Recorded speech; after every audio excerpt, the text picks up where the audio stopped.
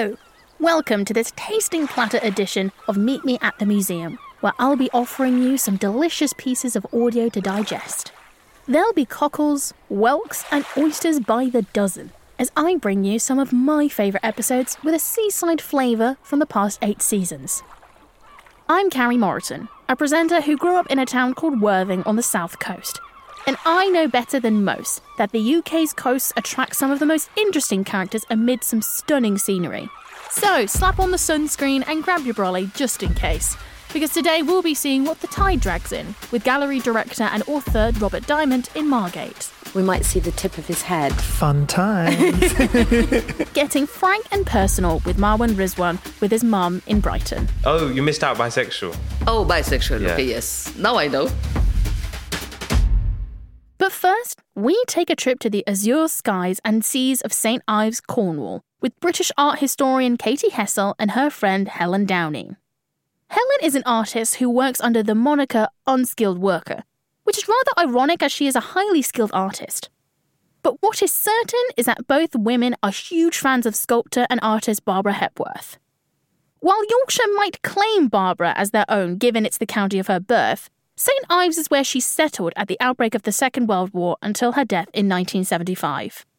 Her beautiful former studio and garden have been preserved and form part of the Barbara Hepworth Museum and Sculpture Garden.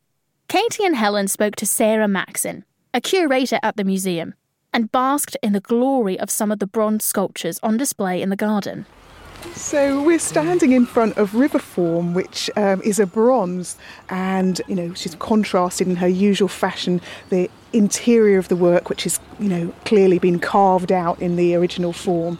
But what's lovely about this work, and now it's placed in the garden, is of course it does something else. It collects water in its. It's called Riverform, and there's almost like a river in it. It's crazy. Exactly. What we were looking at with her timeline was the fact that she was exhibiting around the world, even in her 20s and 30s. I mean, where did she get that determination? Do you think she even faced many challenges in her life? Gosh, yes.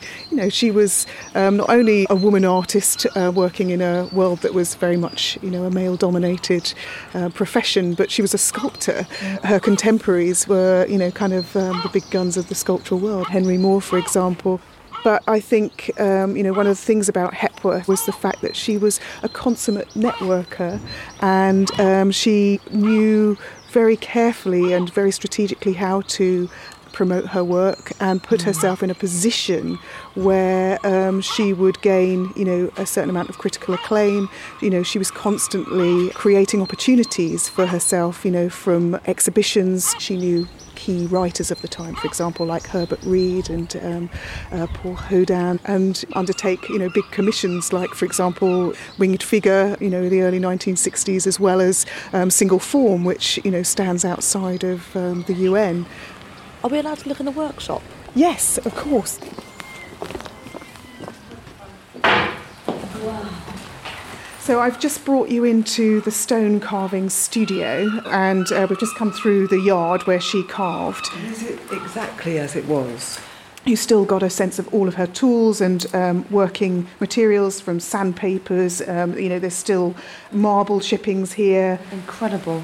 Yeah. But you've got, sculptures in progress here, so, the sort of start of the form being chipped away, Yeah. and, the texture of the marble being shown here. So Very strong. yes. Well, she was exceptionally tenacious in character and, physically. I mean, her health was deteriorating towards, the end of her life. But, yes, in the 70s, she carved an extraordinary number of marble works.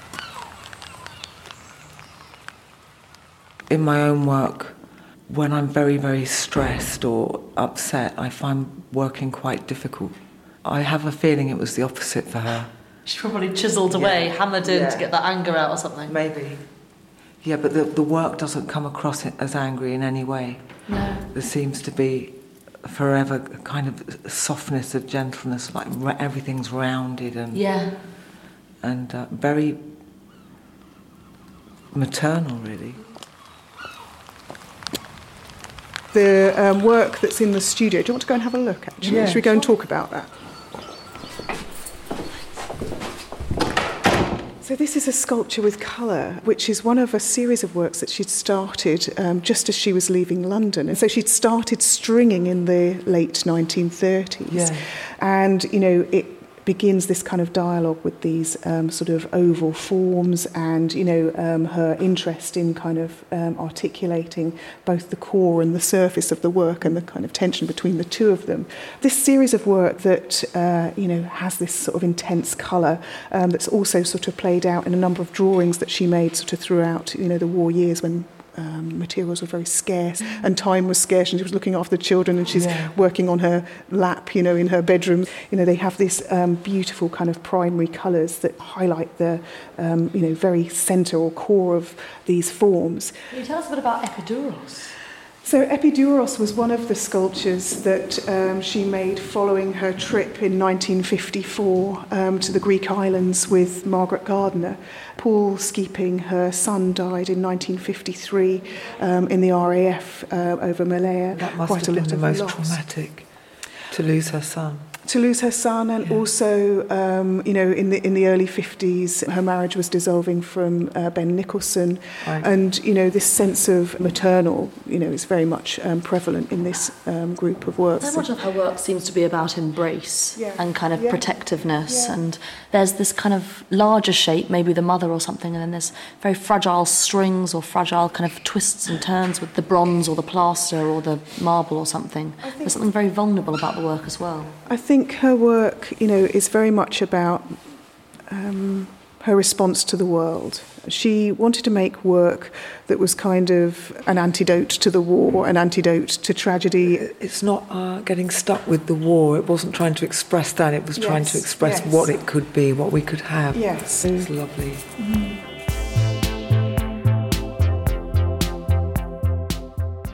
If you think what the work was about, like her reaction to the Second World War was very feminine in itself. It wasn't about talking about the aggression of the Second World War. It was about finding hope and love, really, you know, and gentleness, and that's what everybody needed to be healed. And I felt so emotional because so often I think I can feel like my work needs to shock or be aggressive in some way to make an impact. And it just made me feel so much better about what I do. My work is just the way that it comes out. And that's it. How can work be so different yet it wants to express a very similar way? And what are your thoughts on Barbara Hepworth being one of the most prominent female artists ever? I mean, I've worked with Hepworth, I like to think, for sort of 17 years now. I'm continually inspired by her achievements and how she forged a career for herself at quite a difficult time. I think there's so much more to explore and discover about her work, but I'm also overwhelmed by the endurance that it has, you know, and the fact that you can put her work within a mixed show of artists, modern and contemporary, and she stands up every time. But, you know, interest in her work continues to grow. People are discovering her work and exploring her work and reinterpreting her work all the time, and I think, you know, that's a mark of a really significant artist. And for those who also want to get up close and personal with Barbara Hepworth's majestic sculptures, a National Art Pass gets you 50% off entry. From West Coast to East Coast, but without the 90s hip-hop rivalry, we head to the newest museum on the list, Margate Turner Contemporary, which was built in 2011. The gallery was built on the site of a boarding house, with one of its frequent guests being renowned artist J.M.W. Turner. You know, that guy who did those Sunsets and Waves. Hence the name Turner Contemporary. It all makes sense. Fast forward 200 years or so to author and podcaster Robert Diamond joining with Everyday Racism founder Naomi Evans, where they ponder the power of nature and sniff the sea air. So we are now joined by Sarah. Hello, Sarah. Hi, Robert. I'm Sarah. I'm head of exhibitions at Turner Contemporary. How long have you been here at Turner? Oh gosh, I actually joined in 2007, believe it or not. So I know. So before the gallery opened, you probably know we were running a whole programme of projects in the town and across Kent. So I was doing some of that, and then I've been working in the gallery since 2011 when it opened. Hey. So you're an original. Almost. The history of it goes back even further than that. But I have grown up and older with the project, yes. So we're standing now on what we call the balcony gallery, which is on the first floor of the building. So it looks down into the space that we've just been in, but it also looks out to sea, to the North Sea, so you get this view of the sea. And it is my favourite spot in the gallery, I think, because of the view, because you have this relationship to some of the other gallery spaces, so you have views down. So we can see one of Sophie von Hellemann's paintings from this space. But I think for me it's about that changing view and the changing light as well. Yeah.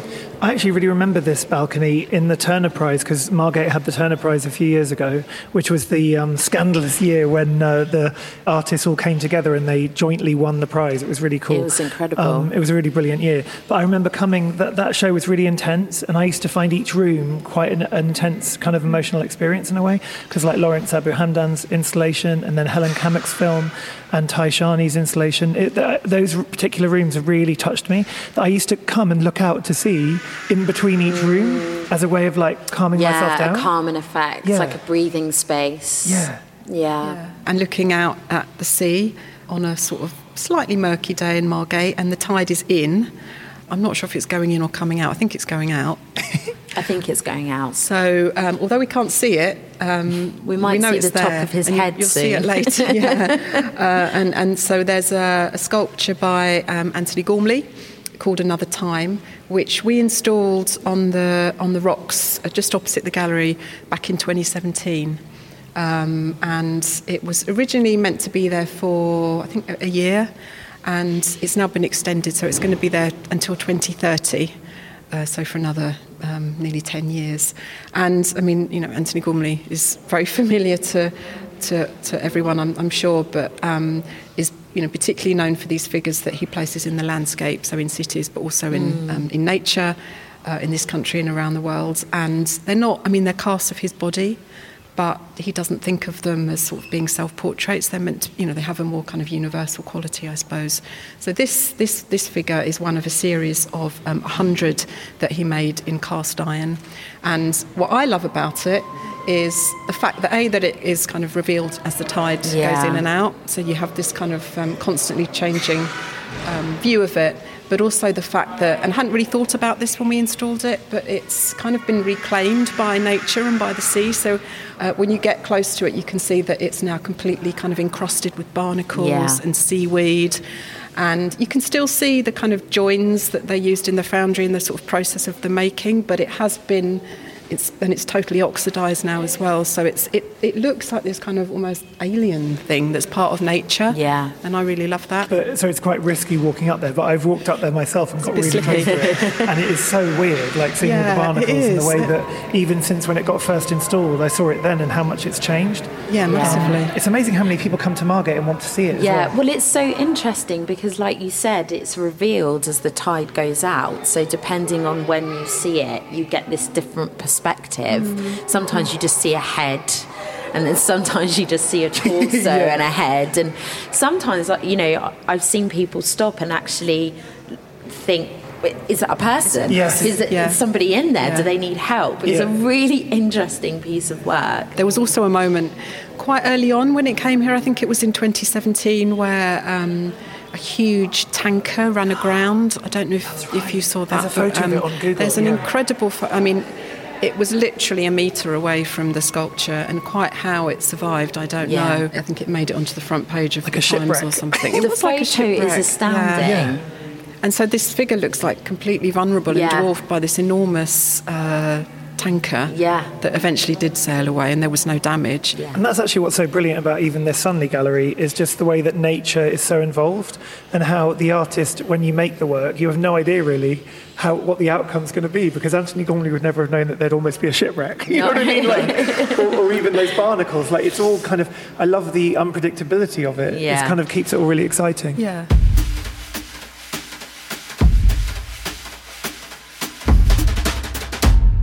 Thanks to Robert and Naomi for diving under the waves for us.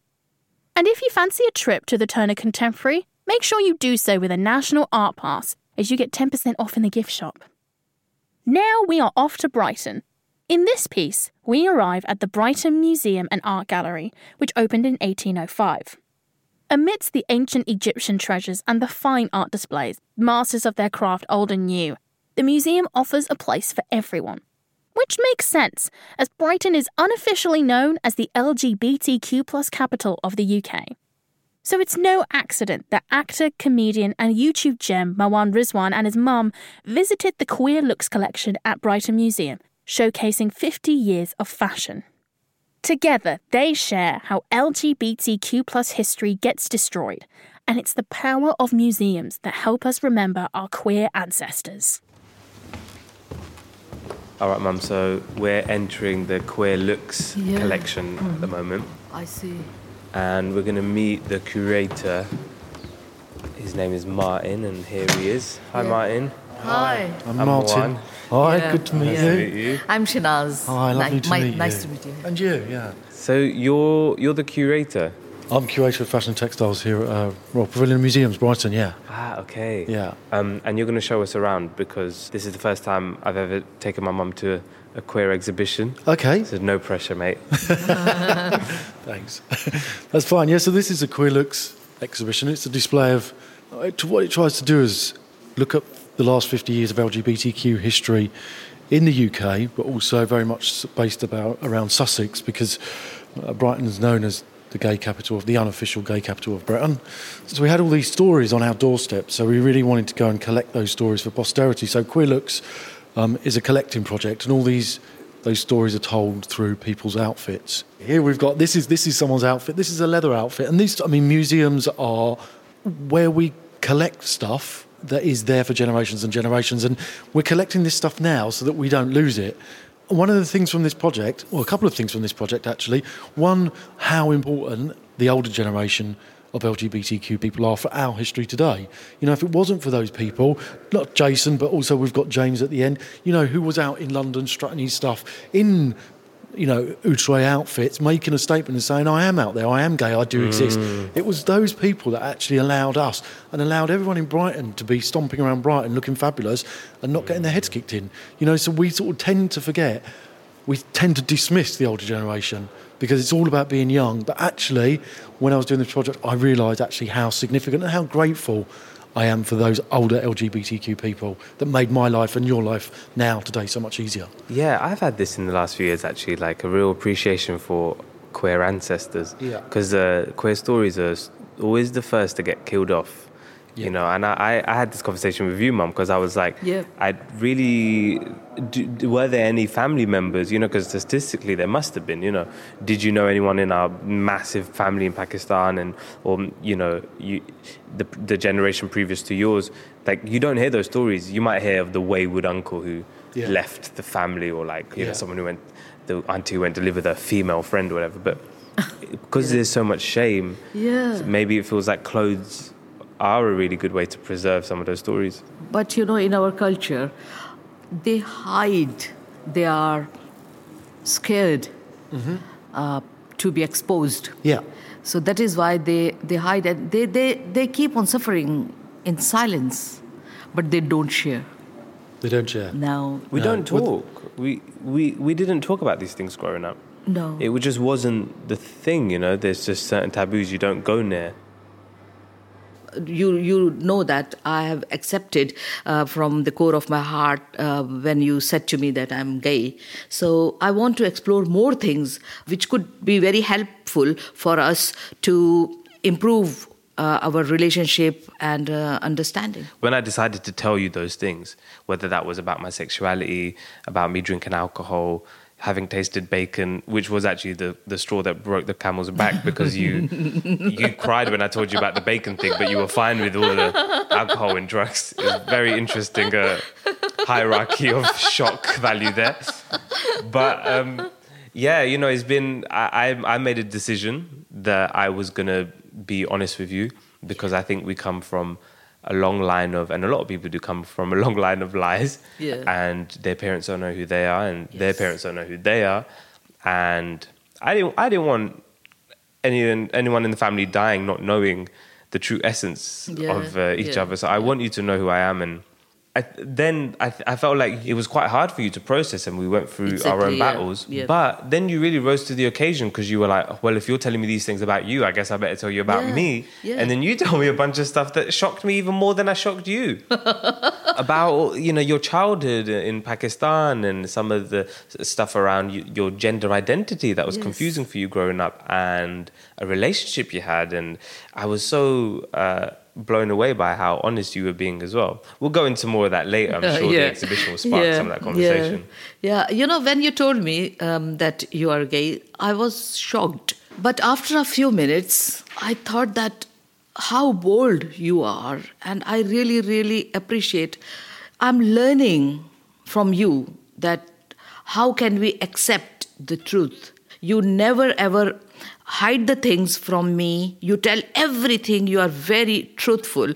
And it's very difficult to be so truthful in the world. But I'm learning from you, and now I'm quite happy and satisfied that if you are a gay, you are a gay. I know or I don't know. And I'm very happy and satisfied that, we understand each other and we are happy. I'm glad to. But can you please drop the A when you say gay? Because when you say a gay, it makes me sound like a specimen. Oh. Yeah, I'm sorry for that. No, it's all right. And it's great. We're both learning. And, you're an ally of the LGBTQ plus community now. Do you know what LGBT stands for? Yes. Go on. Lesbian. Yeah. Gay. Yeah. Not I gay. Not a gay. No. Correct. Gay. Lesbian. Gay. And something transgender. God, what did you miss there? B. Oh, you missed out bisexual. Oh, bisexual. Yeah. Okay, yes. Now I know. Yeah, and then Q, queer. Yeah. And then plus, all the other letters are covered, so you're safe when you say plus. All right, okay, thank you. I always say the plus. So thank you, teacher. Thanks to Marwan and his mum for that lovely introduction to Brighton Museum and Art Gallery. And if you also want to take a trip there, don't forget to take your National Art Pass with you, as you get free entry to the museum and exhibitions. And after that great dose of queer history, we're at the end of our little showcase of these great coastal museums. If you loved our little snippets and want to hear the full episodes, look up Meet Me at the Museum wherever you get your podcasts. And if you want to find out more about the National Art Pass and where you can access discounts and free entries to these wonderful museums and art galleries across the country, head to artfund.org/explore and start planning your next foray into culture today. I've been Carrie Morrison, and now I'm off to lay on my nearest beach. Goodbye.